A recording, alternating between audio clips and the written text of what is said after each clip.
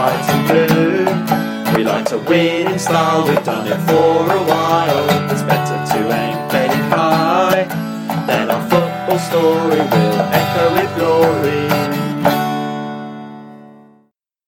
Hello and welcome to Echoes of Glory, Season 7, Episode 13. I'm Jack. I'm ASD. I'm Stato. And joining us today, very special guest, Mr. Martin Lipton. Pleasure to be here. So Martin, you've had an amazing career, 25-year career as a journalist, including being Chief Football Writer for the Press Association, Daily Mail and Daily Mirror, covering England at 5 World Cups and 4 European Championships, plus reporting at Wimbledon, the Ryder Cup, Test and World Cup cricket and 2 Olympic Games. You're a graduate of Oxford University and have also been an active Spurs supporter since attending your first game in 1972, and you're now the Deputy Head of Sport at The Sun. This is true, there is no beginning to my talent. So. quite a CV. And also author of your new book, which is out, White Hart Lane, The Spurs Glory Years. We've got a copy here, it looks fantastic, we've had a look through as well and the content looks amazing. I mean, what inspired the book? I've always wanted to write a book, I've got to be honest. It's one of those things that is on your bucket list and I've never really had the right subject matter, and I was approached by a fellow book agent I've known for many years, and we've long had discussions into the night over an occasional glass of wine, it has to be said, about me writing one, and he came to me with the idea and it immediately touched me because it was something I wanted to do. The closure of White Hart Lane as was an obvious reason. It's a finishing point and also a launch pad. Yeah. But it needed to be both for me. And this is it's a rite of passage. It's a very, very personal book. And basically, if I'm honest, I'm writing for 3 people, and I'm one of them. My father is the second, and my son is the third. And between us, we range from 8 as of last week to 71, so I'm somewhere in the middle, closer I'm afraid to 71. There you go. But I'm hoping that it's also that any Spurs fan of any age will read and recognise maybe a bit of themselves in it as well. So what I wanted to write was not a straight history, because they're to a penny to a degree, some better than others, some great books I've read about the club, but it was about rewinding my personal narrative and the personal narrative of lots of other people into a tale. So whilst parts of it are straight chronology, a lot of it isn't. It whizzes all over the place, because I didn't want it to just be and this happened and this happened and this happened. Yeah. Because I think a football club's more than that. It's organic. It's part of people's lives, and I hoped in some way to sort of touch into that. And the other thing is, people remember games differently, and maybe none of them remember it accurately, but all of them remember it correctly, because it's what it means to them. Yeah. So I've deliberately left in a number of errors from people's recollections, even if I then correct them elsewhere, because that's how people remember it. Yeah. And it's how you remember that game, is how that game took place, even if it's completely different. And that's part of it as well. That's amazing. Like, I can hear just from you talking there, like White Hart Lane was a big part of your life. Like, how much does it mean to you to be able to write a book about a place that's had so many memories? It was actually quite tough, and there were parts of it which I am a bit too emotional. I cried when I was watching Paddington the other day, so I'm not. But I did find it quite affecting in that regard. And I try, I'm supposed to be this, tabloid Rottweiler who's got a heart of stone, which I've never really had. And it did affect me, yes, and when I talked to people, I could sense it affecting them as well. And that's what it should do, because that's what the club is. And the club isn't about the players. Yes, it is about the players, but it's not just about them. It's about the people. It's about the memories. It's about the bricks and mortar. It's about all of that. And my aim is to try to encapsulate that feeling in this book, and also give a bit of me, give a lot of me actually, and sometimes maybe too much of me. Because it's the personal that makes everything else work. Yeah, and that's what comes across, because like you said, it's very easy to do a chronological order, so you can get that on Wikipedia, and what you've done is then added you as a father, as a son, as a Spurs supporter, but then you've also, there's a lot of people out there who can do that, so your dad could do that, but you've also got this incredible history of actually knowing what you're talking about and doing this. Well, I'm very lucky that I've had this sort of magic golden ticket for the last 25 years to go around the world watching football, and it means that I've got to know a lot of players and a lot of ex-players and a lot of ex-managers. So I was able to, I didn't know all of them, and some of the people I thought would talk to me wouldn't talk to me or didn't want to talk to me or whatever, and that's fine, it's their choice. But also, even those, there's voices, they've spoken, you can find their voices and you can bring them all together. Others who I know really well were very happy to talk to me. Others I didn't know that well were very happy to talk to me. So I try to draw all of those threads together. Because it's my story, but it's also every fan's story. Yeah. That's really important for me. It sounds like you've brought the emotion and the passion to at least to make it more than a list. Well, I hope so. I mean, look, that's for others to judge. Yeah. All I can do is do the best I can. I hope it feels like a genuine, honest book about the club and about what it means, rather than just look. We've all read books, and some of my friends have written books that were just to make money. This really, I don't tell the publishers, I'm not that fussed how many it sells, because it was. I mean, obviously, I want it to be a success, but it was more about actually having it, to be able to present it. There's a photo in there of my boy when he was 5 going to his first game against Stoke a few years ago, 3 years ago, last month. And that was the most important day for me, of all the days I've had as a Spurs supporter, to be able to take my boy for his first game. And so when we went last Sunday for that awful game against Palace, it was my son, my daughter and my wife who I managed to convert. My wife, that is, she's a Bolton fan, so she really did right for conversion. True. It's a great thing for me to go. I don't go every week, I can't, I've got other things, but when I can, I love to go, and I like to take the family, I want them to be part of it. And I said, I want my boy is 8 now, and he is an absolute animal, even worse than I am. He loves it, he can tell you everything, but he can't tell you about the bricks and mortar properly because he's too young, he can't. It was just a place he's been to 4 or 5 times. So I wanted him to know that, because when he starts to go with his mates in a few years' time, if he can afford it, which is a big if with football, but when he starts going to games, he'll be going to this beautiful new shining city on the hill, as it were. But I wanted him to get from that book the inheritance as well, and that he's part of everything, and the history, and that cockle, wherever they put it, and I don't know, they don't know where they're going to put it yet, but wherever they put it, that goes back to 1909. That is about the history of the club. That's what it's all about. And I wanted that message, that idea, to run as a thread through the whole thing. Now, we've got a list of questions which we ask every single first-time guest, right? So we want to get to know you better. So, your favourite Spurs player you've ever seen live? Glenn Hoddle. Glenn Hoddle. Look, I mean, I was very lucky because Glenn's just a few years older than me. So when he made his debut in 1974, I was 7, so he's 10 years older than me. So I saw the whole of Glenn Hoddle's career. I saw him as a young kid scoring on the box on that goal against Stoke on his debut. Stoke always coming up here, isn't it? I saw him playing some incredible games, playing that blind ball to Tony Galvin. Without looking, he didn't need to look, he knew where it was going to go.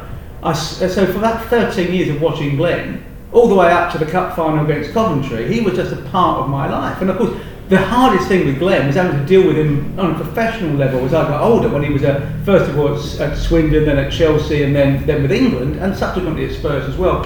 And I had to distance my personal relationship with Glenn Hoddle, the player, to my professional relationship with Glenn Hoddle, the person.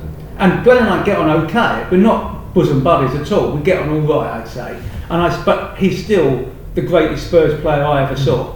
And for all the other issues that he had, he's not the most personable of blokes at times, I think it's fair to say, because he basically was so good, so darn good, that he found the impossible easy, and he found it difficult to try to put across to players that it was easy, when for them it wasn't. He couldn't get it, because it was so easy for him.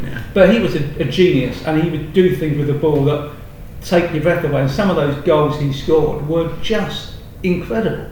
Is there a modern equivalent or an amalgamation of modern players? Just because we've got a lot of younger listeners, foreign listeners, who don't have the history or the connection with people who've seen. Look, there's some fantastic. You can't compare, because it was an age where the central midfielder player didn't have to run too much, and his job was to pick up the ball, he'd ping it, and he also had these brilliant late runs. He came in late, so when the wingers or the fullbacks pulled the ball back, the strikers were going mad, and he was there, edge of the box, hit. But he could hit the ball 30 yards into the top corner with either foot, off the ground or in the air. He could ping a pass 60 yards without trying, with either foot. He had the genius. One of the lines I say in there is that, if for most footballers, even the best, it's applied mathematics.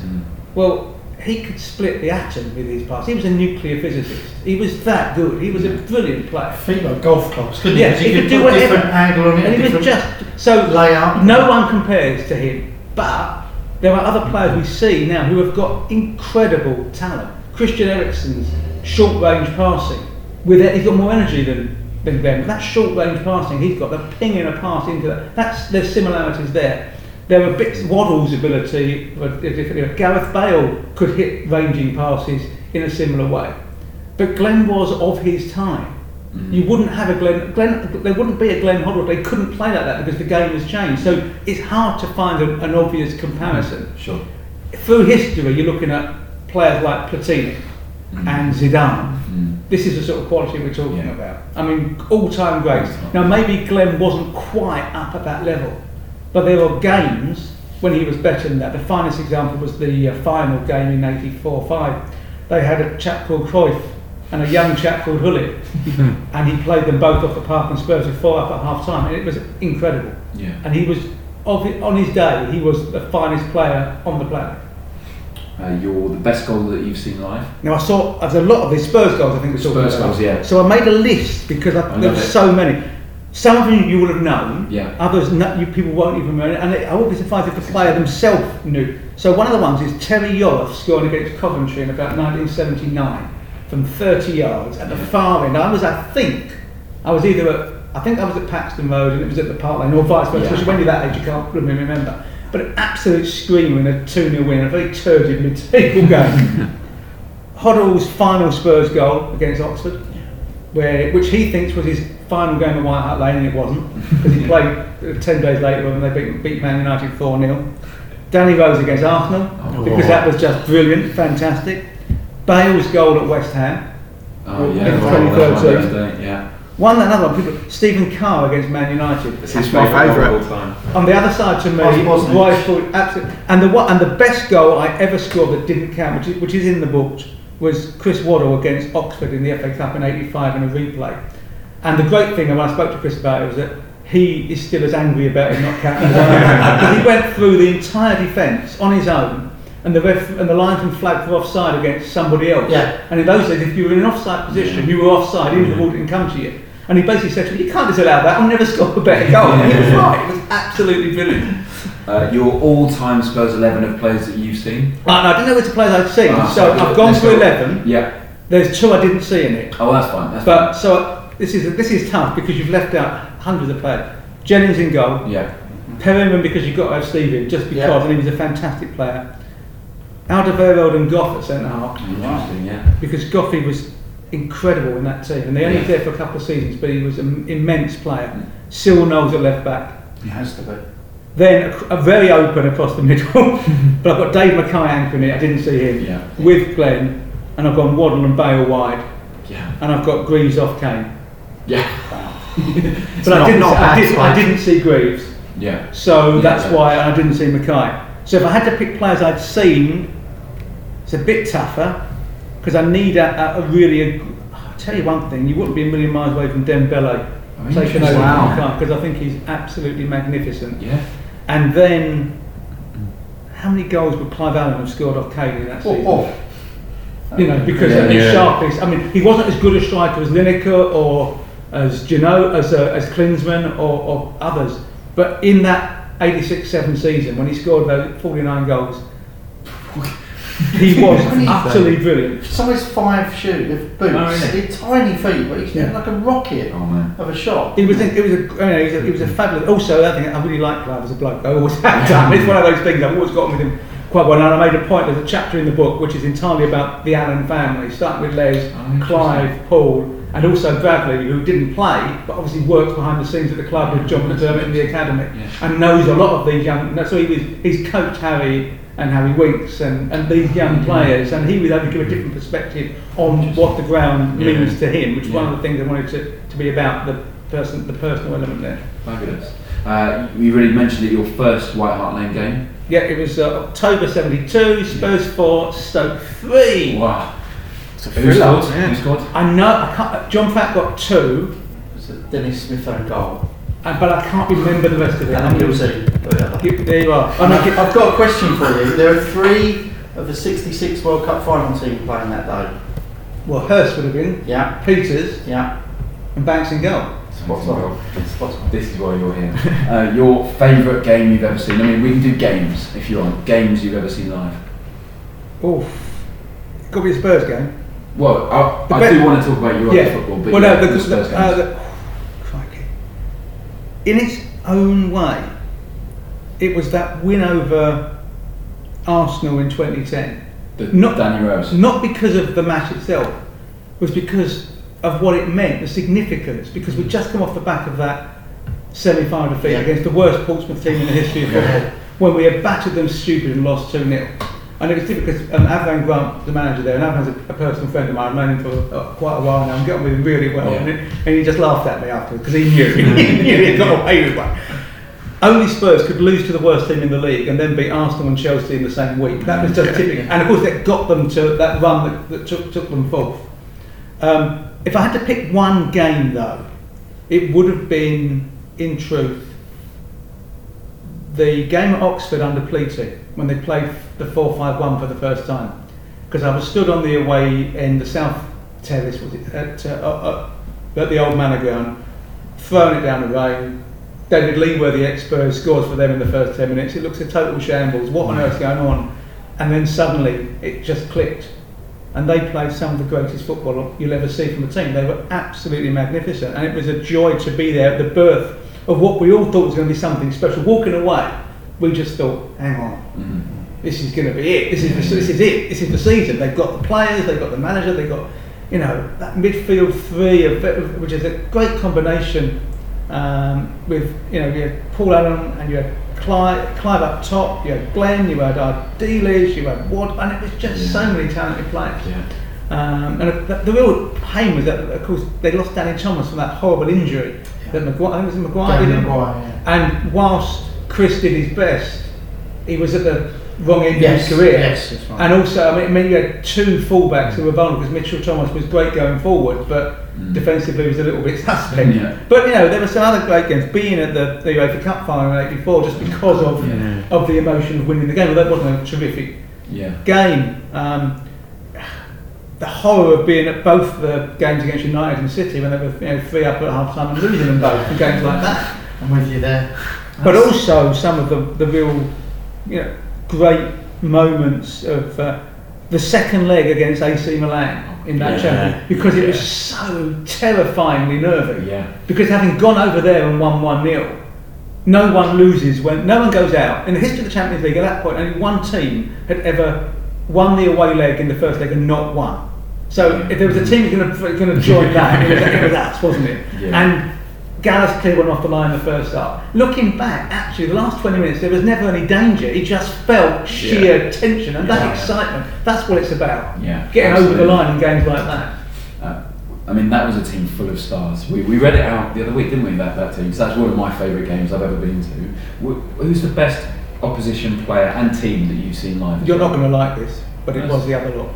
It was Henry and that team. I went to the game they played at Portsmouth in the FA Cup that year, and they won 5-1, and Portsmouth stood, the whole crowd stood to applaud them off the pitch. They were that good. And the sort of unknown stories that was very close to the day that Thierry Henry could have died, because he came out through the tunnel, that rickety old stand, and there's this huge crane with a big hook to get the TV gear up, and for some reason someone let it slip, and this huge hook came screaming down on a massive long cable, and it went past his right shoulder. This is a huge hook, and it slammed into the wall, and nothing happened. But bloody hell, So that's one of the things that I remember it almost for that as much as the game. They were brilliant too. I know they were that lot, but they were fantastic. They had everything you'd want. And if you actually look at this Spurs team now, there are some similarities in the way that we're at our most dangerous when you've got the ball, particularly if you've got a set piece in our end, because if we break, we've got pace and we can kill you. We have the physicality of Dembele, which sort of equals the era. Kane as a centre forward, Dele and Ericsson, not too dissimilar to Bergkamp and say Lundberg or Pires at their best. Physicality of the centre half with Toby and Vertonghen. Compare that to Campbell and Keane, I think it was. Yeah. Those sort of players, and they had actually was the right back getting great going forward, the left back Ashley Cole is bombing forward like Danny Rose. I mean, they actually, we're not supposed to say, there's not too much wrong with the way that team played, and we're not a million miles off it in terms of the way this current team plays. Different, because obviously the personality different, but I think the goalkeeper's better than Lehmann was, certainly, but other than that, there's not too much in it. And best player, opposition player? Oh, Henry. Of all the players? Of all the players I've seen against regularly. I mean, one-off games you can't really tell. Yeah. Because I've watched, Ronaldo was a fabulous player. Yeah. We watched some, we've all seen, but week in, week out, Thierry Henry was absolutely fabulous. I have to say, and I have said it before, I thought Glenn was the greatest player I'd ever seen until I saw Thierry Henry. Oh, no way. Wow. Because he was just a genius. And also, the other thing, professionally, he was brilliant because he loved to talk. Absolutely, he had to expiate himself after every game.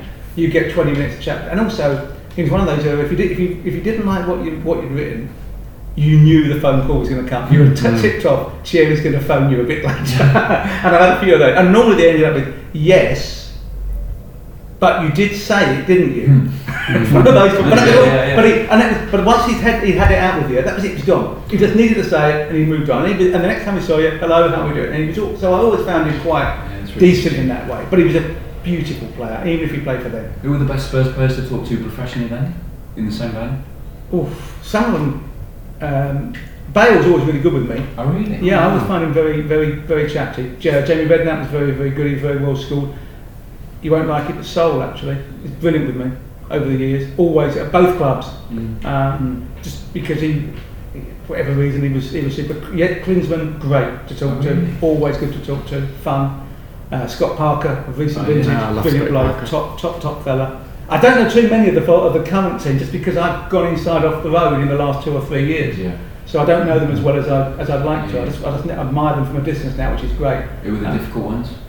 Teddy Sheringham and I did not get on. Oh really? We should have done. We're both born in Walthamstow, both born in the same year, got mutual friends, and we just always clashed, never got on. But that's just what it is, This is life. Maybe he didn't like me. You know what? I don't blame him for that. And last of the regular questions, your hopes for the new stadium? I just want it to be everything that Daniel wants it to be. Oh, interesting. Because I think his vision is exactly right, that he's desperate to make it into a monument to what the club believes in, to the ambition of the club. The idea of making it as tight as possible despite the bigger capacity. He really believes that the way they've designed it means that the sound will amplify itself, which will make it, he said, the louder it gets, the louder it gets, which I love as an idea.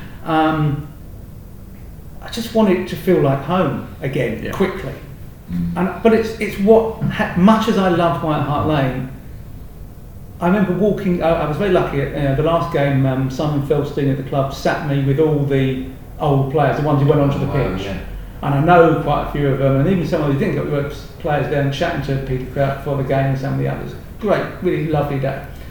And I waited, and I was one of the last to leave after everyone else had gone, just to have one last look. And I walked down those concrete stairs and looked around and thought, you know what? It's time. It's time. But the White Hart Lane experience wasn't when you were there by yourself, though, was it? I mean, no. The nights and the feeling, that's the bit I'm scared of, is that feeling. And we had it against Real Madrid. That was the first time. And Dortmund. Look, it's like the old Field of Dreams, they build it and they will come. Yeah. If you've got a team worthy of that stadium, you will have a crowd worthy of that stadium. You will have an atmosphere worthy of that stadium. Everything lives off itself. And look, there were great atmospheres with bad Spurs teams.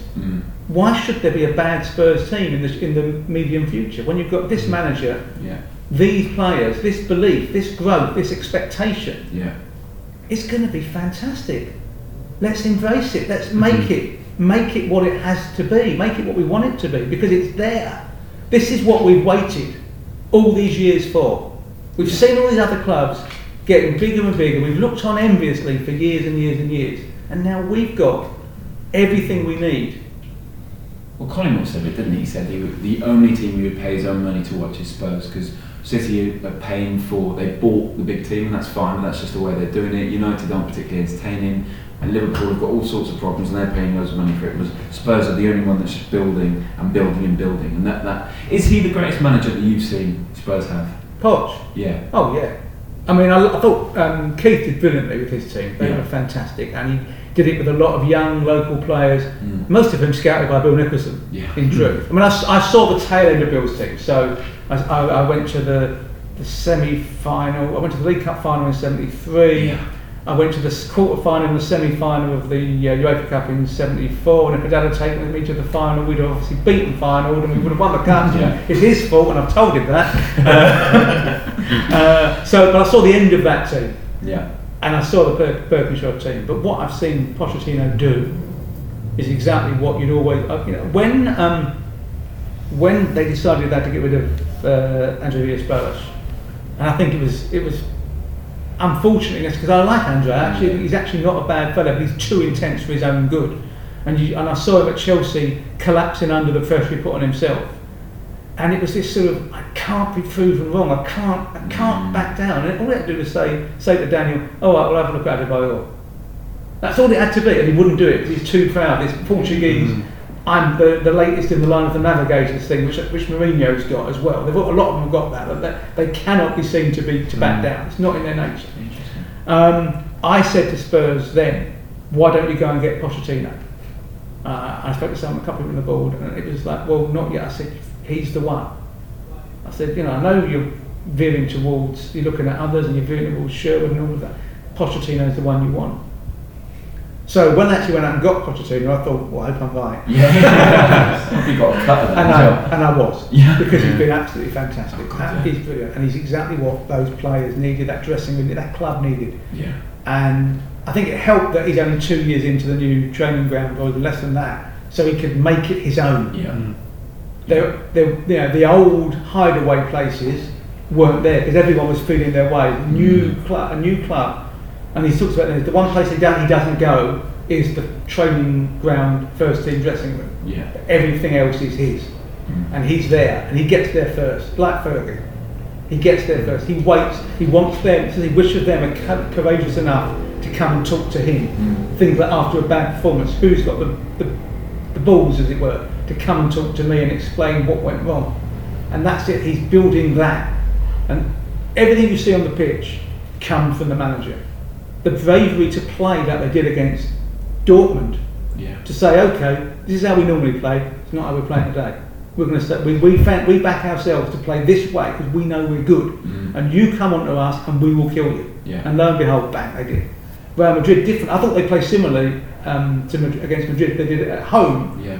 As they did against Dortmund, and they didn't. Completely different again. He's able them to play 4 or 5 different ways in all these different formations with all these different players. You think it's not bad, is it? To me, that's the big difference this season. We didn't seem to change the way we played at Wembley last year in the Champions League, and yet this year we've changed the way we play our home games to last season because that pitch is so much bigger. People don't seem to appreciate the difference. It's like 4 metres wider or 5 metres longer. It is different. A vast area to close people down as intensely as we were. It's also it's about getting rid of the psychological hang-ups which were there. Yeah. And now, they, as we saw the other week, they can play rubbish and win at Wembley. Because they were desperate against Palace, and Palace were the better team. Yeah. But they just somehow knew they were going to win, even though they were playing badly. Yeah. That's not Spurs. No, we felt that against the Arsenal game, the penultimate game last season, where there were, for the first time ever, there was never any doubt in my mind we weren't. You just knew, didn't you? You knew you were going to win. It's same with the United game, which is Manchester. What about Harry? We've got split opinions on the podcast about Harry. Harry is brilliant with media. Yeah. Absolutely fantastic, and there are some great nights and some fantastic games. But I think the decision to get rid was right. I think he had lost his focus. He denies it absolutely. I think he thought he got the England job. More importantly, the players in the dressing room thought he didn't care anymore. Even if that's wrong, even if he did, they thought, and I don't think he could have got that back. So what we also got to say is that he started it. Because Martin made them think it was possible. Harry made them know it was possible. and now Pochettino is making them expect it to be possible, and that's the so without Harry, we wouldn't be where we are now. But it also needed to move on. Yeah. I think Martin Jol gets overlooked. So you mentioned him there, but like I think back. Obviously, I've not supported Spurs as long as you guys have, but he was the one for me where actually we started to beat the big teams and we The wouldn't. Chelsea win in 2006 was a huge game. Dawson and Lennon. Yeah. Off the shin. So you couldn't have two more different characters scoring the goal. Made in Yorkshire, though, wasn't it? That Michael Dawson's one of the nicest people I've ever met in football. Lovely guy. He's absolutely brilliant. Again, he's one of those I would talk about as a brilliant interview and a lovely, lovely man. I wouldn't say the same about Alan Lennon, it's fair to say. But then you realise the other things in Alan Lennon's life, and it does maybe make you think, well, maybe that was part of it. Yeah. But he was difficult to deal with, it's fair to say, quite surly and not the nicest boy. But he also used to kill Patrice Evra every time he played. I used to love that. There was something so exciting about Aaron Lennon. As well, we just get the ball and he just run and try and cross it.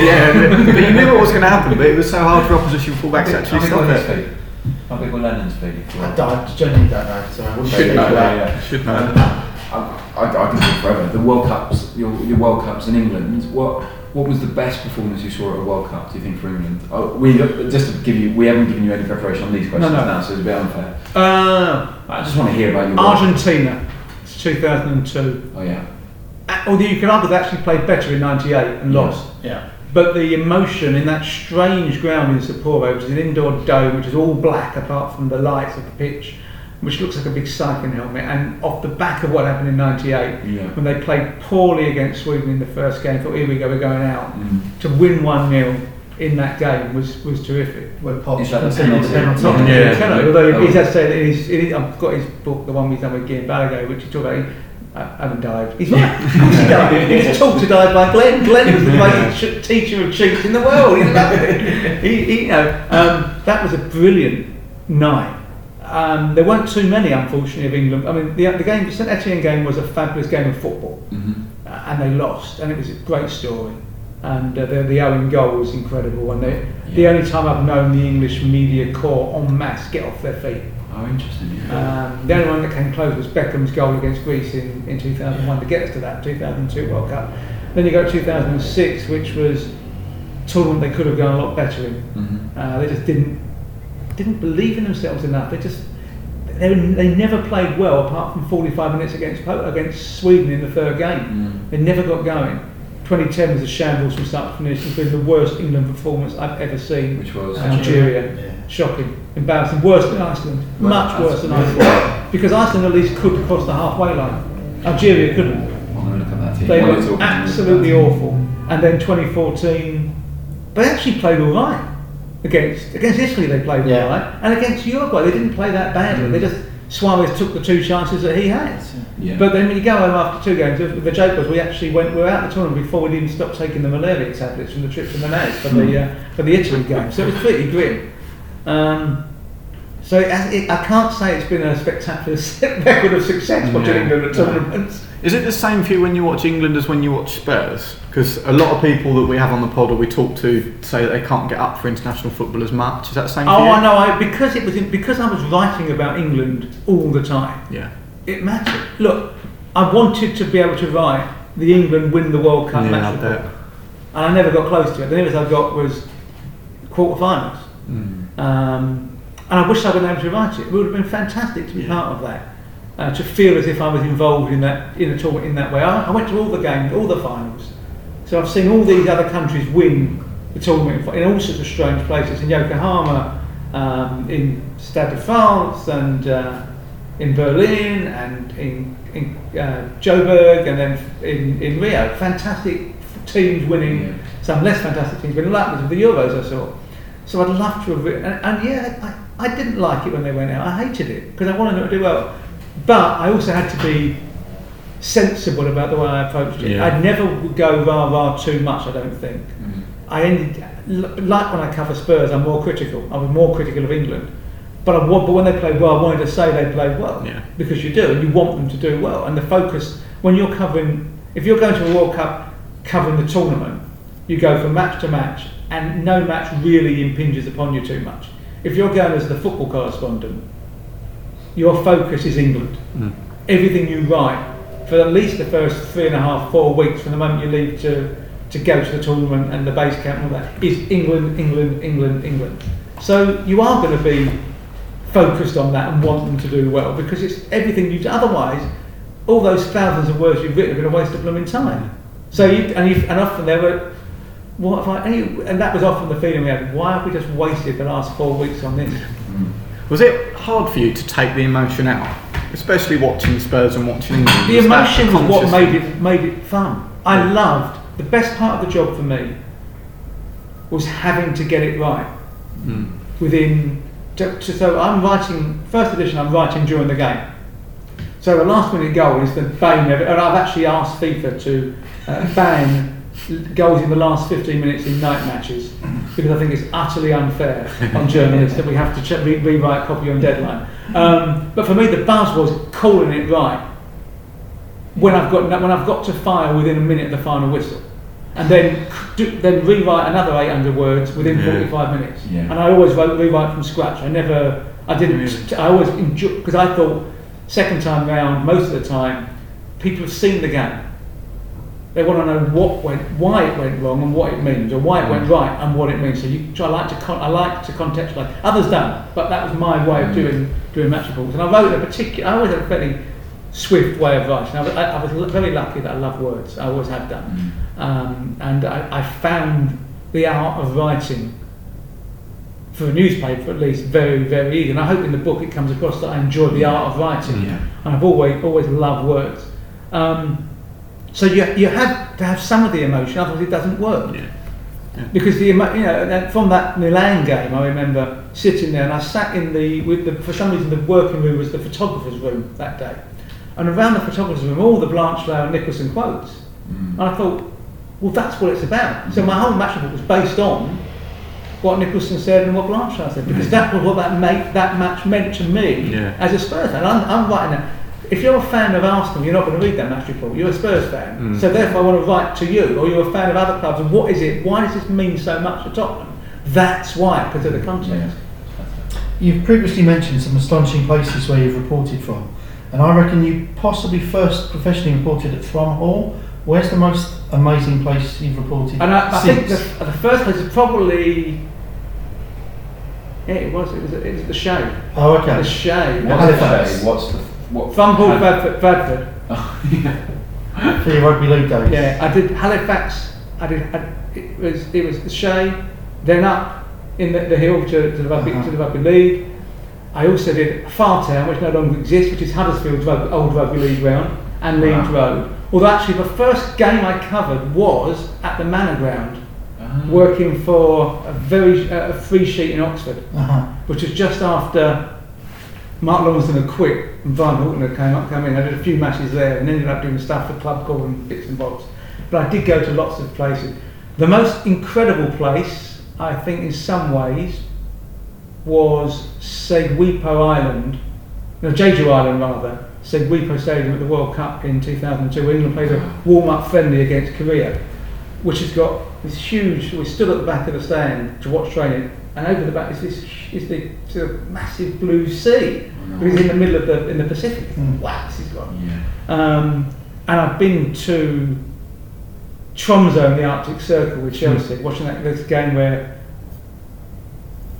the bit from the game was Vialli literally salming through the snow. That was to score one of the goals, and they lost 3-2. The fun was Hullet, really angry, kicking this snowball, not realising it was a rock and busting his ankle because he's in a pot for the next 3 months.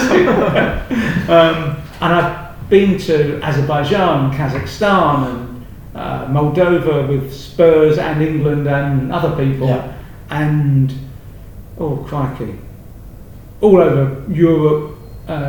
Manaus for that World Cup in the middle of the Amazon, unbelievable place to go and work. Sao Paulo with its chaos, and Belo Horizonte, which is beautiful. Rio, beautiful city to spend any time. I've been there 4 or 5 times, which is great. Cape Town, what a place that is. Absolutely magnificent. But also horror places, Bloemfontein, where England got beat by Germany.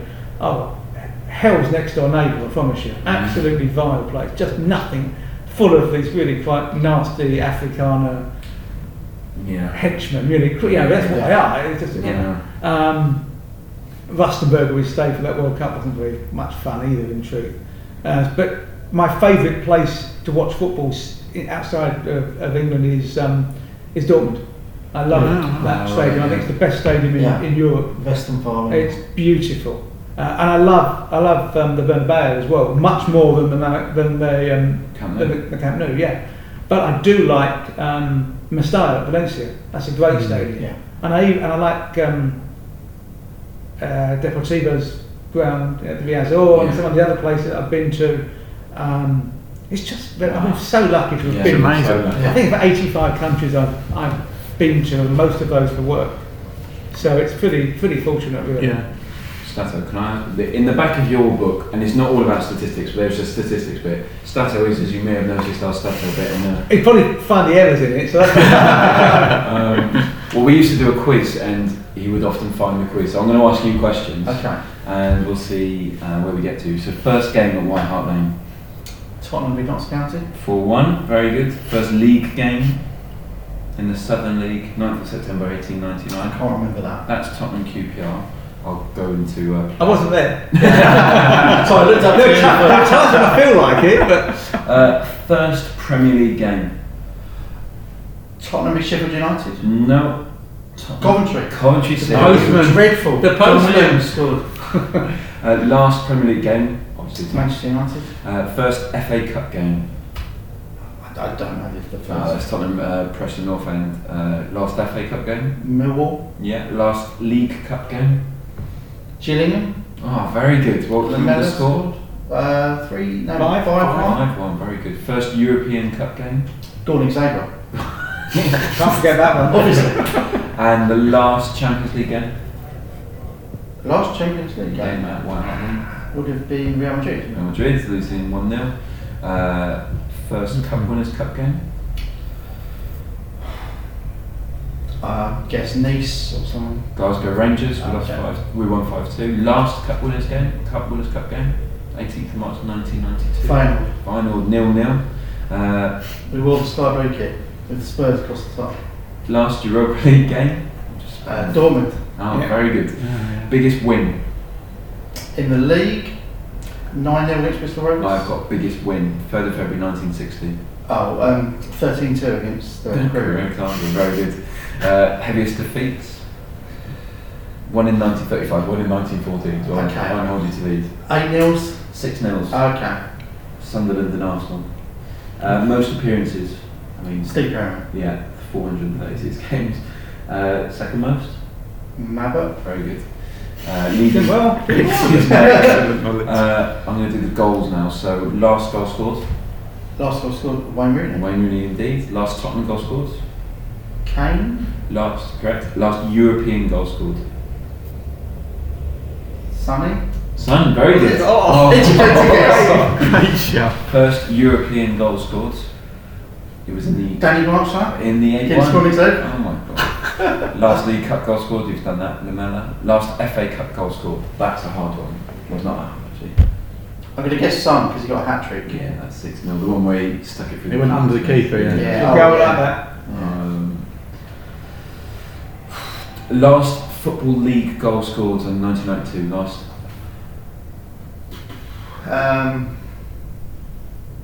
Jury. Last Football League scored is David Unsworth, Everton versus Tottenham. Oh right. So I I mean, I'm gonna. There's a load of old rubbish there, I tell you. Yeah. I did spend a bit of time looking at it, so try and. It's an amazing book. What was I going to ask you? Jermaine Defoe does the forward. What's he like? He's great. Yeah. I've always really got on with Jermaine, actually. God knows why he likes me. I think they're always straight with him. Yeah. And I told, we'd meet and we'd chat, and there was one incident which I probably can't reveal, where he said something he shouldn't have said, and was aghast that he said it. Along the lines of, like, obviously don't want to know the details, but we're talking about. He's talking about an A manager, broke the confidence or. and he was Yeah. went off, and he suddenly went into panic mode, and I said, "No, dude, not interested." What did you say? Yeah. Yeah. That's it, because I have to go back to people. You kept the relationship going with him. I have to go back to professionally, people. Yeah. And that was, there was simple things like that. But I knew him before anyhow, but that sort of sealed the deal really. And I don't see him that often, but he's always been really good with me over the years. So he seems like a top man. He's he genuinely loves the club. I mean, I'm sure if he was offered the chance when he finally quits to come back and coach the strikers, he'd do that. He just loves the club. Yeah. And he will. I'm sure he'll end up buying a box in the new stadium because it's just. Would you take him back on a year contract just for old time's sake? Just last year of his career. No, not Football moves on. Why will you not let go? You know I'm with you. But my son's still got the Jermaine Defoe 100 goals DVD, which is still on playing the cards. He was a good player, Defoe, as well. His finishing was so clinical. He used to hit the target more than most. Yeah. Well, Shearer said that, didn't he? He said he just used to make the keeper do something, and that's why he scored so many goals. Which player did you have the best relationship with, or do you have the best relationship with? I don't know. Lots of I had a good relationship with different players. Others don't get on with. Yeah, sure. I had to keep a bit of a distance though. People you got to know, but I never made it. I never wanted to be anyone's mate. That's interesting. Because how could you criticise me if you're the mate? Yeah. So you've got to. Others go different ways. I'm not saying they're wrong. It's just I never wanted to be a player's mate. Yeah. I liked to be able to talk to players. Yeah. I guess there's a big game this weekend, 12:30 on Saturday. So you've been to a lot of Arsenal games. You've already talked about the 1, the 2-1. Are there any others that stick out in your mind that you've been to? Well, there was a lot of 2-1s actually recently, haven't there? Yeah. Quite good actually. The one when the AVB one was a good game. I enjoyed that. Which one was that? Was that That was, Bale? that was a spiral of decline or whatever. Negative spiral, which actually wasn't a negative spiral. And I've been to some of the ones that were less good. The 5-2 is not my favourite number, it has to be said. So. It was 2 years running, wasn't it? Yeah. It was second Very one, different 4 games. sent off. Yeah. Look, they're always tough games. They're always, that's why. I mean, if you ask me what it will be on Saturday, my suspicion is a 1-1 draw. Oh, really? Because there's always a 1-1 draw. He often is, At their place. It's one of those games that's weird. It just breaks form. Like they can be on a winning streak, we'll be on a losing streak. We'll win, and then we'll go back to our losing streak, and then we'll go back to the winning streak. I do think it means less than it used to. Not for us fans, but for the players, because there is that disconnect with so many overseas players. We've got a lot of homegrown players. You've got to remember, most of those players are mates. Yeah. One of the interesting things, I don't know, you might watch it, Manchester City tunnel cam after every game. Yeah, that's really good. That shows you reality. They can be knocking 7 bells out of each other on the pitch, screaming, shouting, mad fury, walk off the tunnel, it's done. Yeah. Because they've got professional respect, so they want to win, but once it's done, it's done. Yeah. And there was one, Koscielny and Sanchez, Koscielny and Silva rather, exchanging shorts.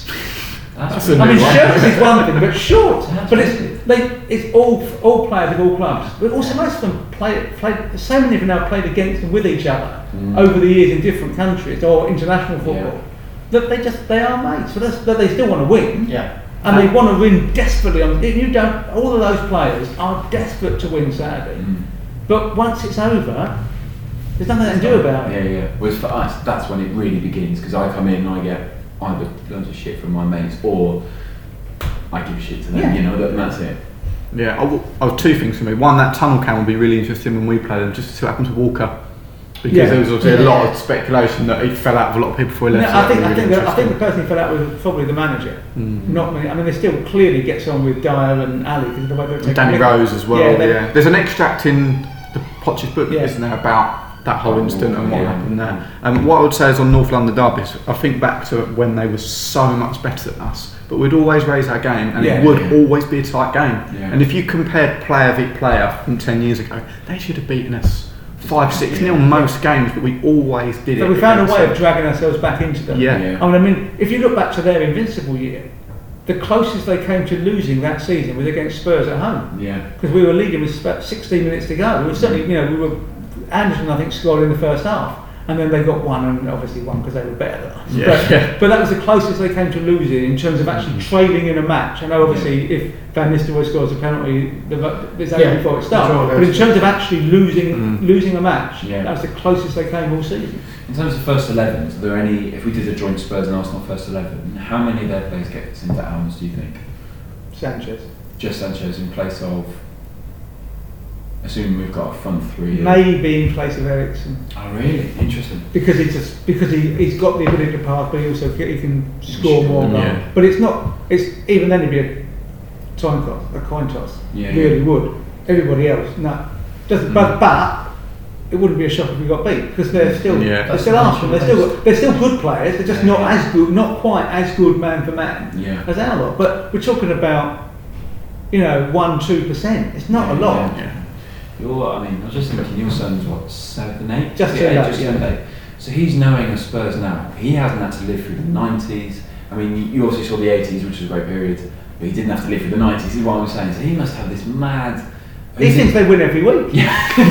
I try to explain to him, no, it's not. Enjoy this because it won't last. But then I think, actually, why not? Yeah, that's it. Let's build. Manchester United, for 25 years, Man United fans knew they were going to win every week.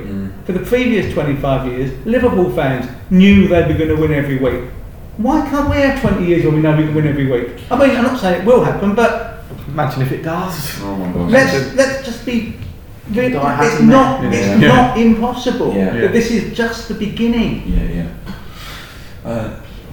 You think it's going to be 1-1? I actually think we're going to beat them. I think we're going to beat them, but it'll be tight. I think 1-0. Mate, I might go triple captain Kane. I'm seeing the Kane hat trick. I'm seeing it. I'm Isn't seeing he like? There's a break. He's one of the top scorers in North London Derby history already, isn't Yeah. he? Yeah, Which yeah. is, and he's played like 5 times against them, which is mad. Stato, what do you think? 2-1, but yeah, like you say, really, really close. Really Fingers close. crossed. 3-1 at home. 3-1. It'd be great, wouldn't it? It feels like we haven't won there for ages, but I just turned down a ticket as well. I thought I'm going to take it as my wife's birthday, so I'm taking it away. Because I thought I would never get a ticket. I offered one. Just hold out for another one and take it there.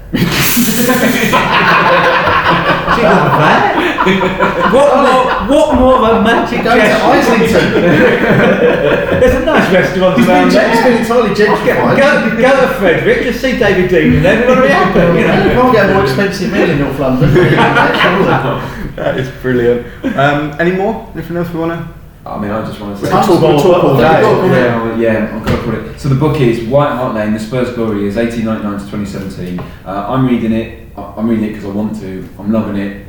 It's brilliant. Go and get it. It's a great Christmas present, and it's endorsed by the club. This isn't just I'm just a fan. I'm just writing it. It's endorsed by. Well, the club helped me. I've not claimed it's endorsed by the club because it wasn't, but they helped me. I mean, I couldn't have got in to speak to the groundsman and the tunnel steward and everything else without. They endorsed with me like they're selling it in the club shop. They're not doing that, but they helped me. I've got put a it bit of together. paper with the active support and endorsement of the club. Well, I think Just help. it depends what you call endorsement. Active support, unquestionably. Endorsement will mean that's an official product. I don't think it quite is. Yeah. But yeah, they very happy with it. As far as I'm aware, they haven't told me otherwise.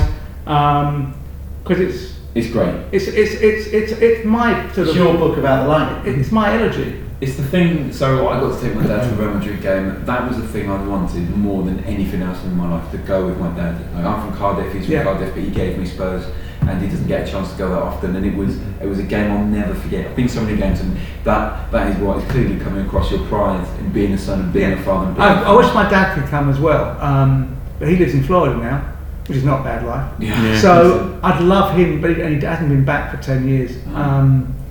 And he watches every game. He watches more football now than he's ever done before. Yeah. And I'd just love to be able to go to a game with him and Ollie, just so we could go It'll together. happen, surely it'll happen. Well, if he's got to come back first. Yeah. I can't make him. It's been a pleasure to speak to you. We wish you all the best with No, your it's book. great to be here, and I mean, I hope people reading it get half as much out of it as I did in writing it, because for me it meant a lot, and I hope that comes across. Absolutely. Thank you so much. Thank you so much. And whatever happens, future's bright, future's lily white. Come on, you Spurs. Come on, Spurs.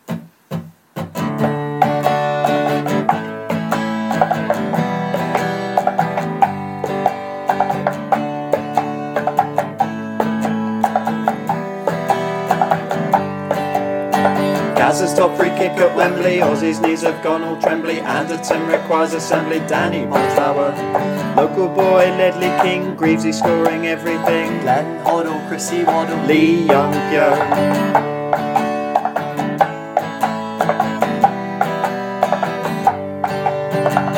Casey Keller, USA, Woodgate is not fit to play. Tramezzini, Cudicini, Freddie Canute, Gary Mabbitt in Chillin, Sergei Rebrov for the win. Run for me, Nick Bombay, 4-3 Stout Terry. Heroes in white and blue.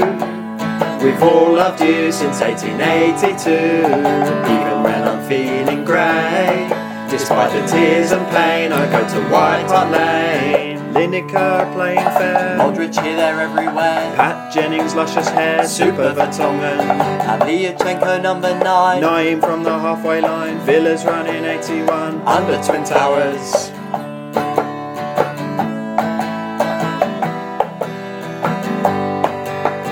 Daniel Levy's transfer steals, Harry Redknapp steals on the wheels. legend Steve Perryman, MBE, Hugo Lloris clean sheet. Ball and Stefan Dalmaty. I'm playing out White Hart Lane, Nicola Berti. Heroes in white and blue.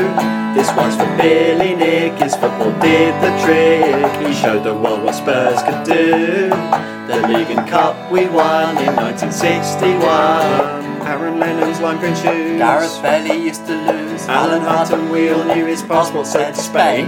Berbatov, Turn and Strop. Parksy saving from the spot. Beat Chelsea at Wembley, we lifted the League Cup. Maradona is a Spur. We're the football connoisseurs. Chaz and Dave's Cockney raised, Chirpy the cockerel. Mendes shoots from halfway. Carroll fumbling the save. Clattenburg Waterberg doesn't give the goal. Abizela's work of art. Tricky Rafa van der Vaart. He's got no hair, but We don't care, Martin Young. Lily White's from White Hart Lane. Reto Ziegler sounded just like Ziegler. Getting to the grounds of pain. Getting nasty blisters down the Seven Sisters. Teddy in to equalise. Ginger Pele in disguise. People speak of the technique that Jason Dozell lacked. Jamie Redknapp on TV. we love Alan Mullery. Raziak, don't come back. And Asimovic.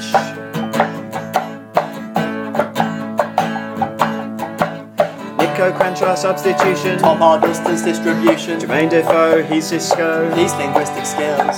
Scott Parker could not try harder. Danny Rose's 30-yarder. Darren Bent's headed wide. Sandra could have scored that. Heroes in blue and white. We sold Sakura and we dropped Zamora. Spurs make my dark days bright. But it makes me sad, Postiga was so bad. Robbie Keane, In the box. Edgar Davids, Dreadlocks, Palacios. Stripy Socks, Everson hat-trick. Dave Mackay picking fights. European glory nights. Terry Dyson, go on my son. Cliff Jones on the wing.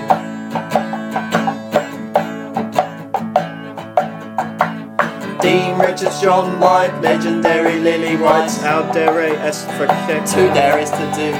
Clive Allen, Paul Allen. Joe Allen, Les Allen. Rory Allen, Russell Allen. Alan Gilsey, Lily Whites from White Hart Lane, Kazuyuki Toda, Bentley's free kick over. We treat Judas with disdain.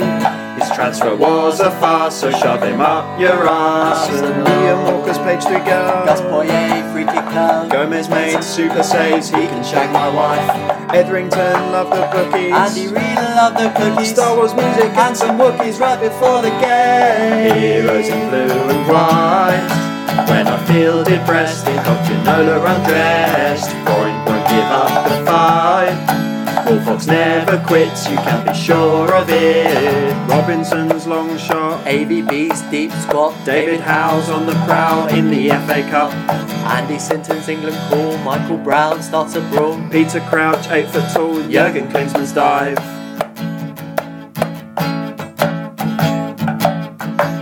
Arsene Wenger's dodgy vision. Howard Webb's bad decisions. Raman Vega playing Sega. Sandro's kung fu kick.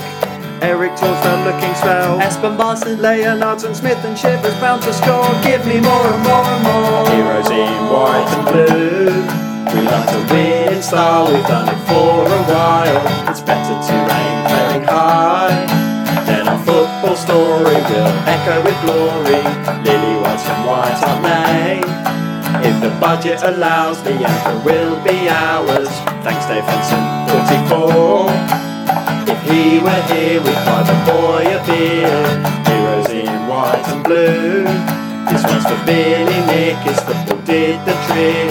He showed the world what's for League Cup we won in 1961, heroes in white and blue. We've all loved you since 1882, even when I'm feeling grey. Despite the tears and pain, I go to White Hart Lane, heroes in white and blue. We like to win in style, we've done it for a while. It's better to aim fairly high, then our football story will echo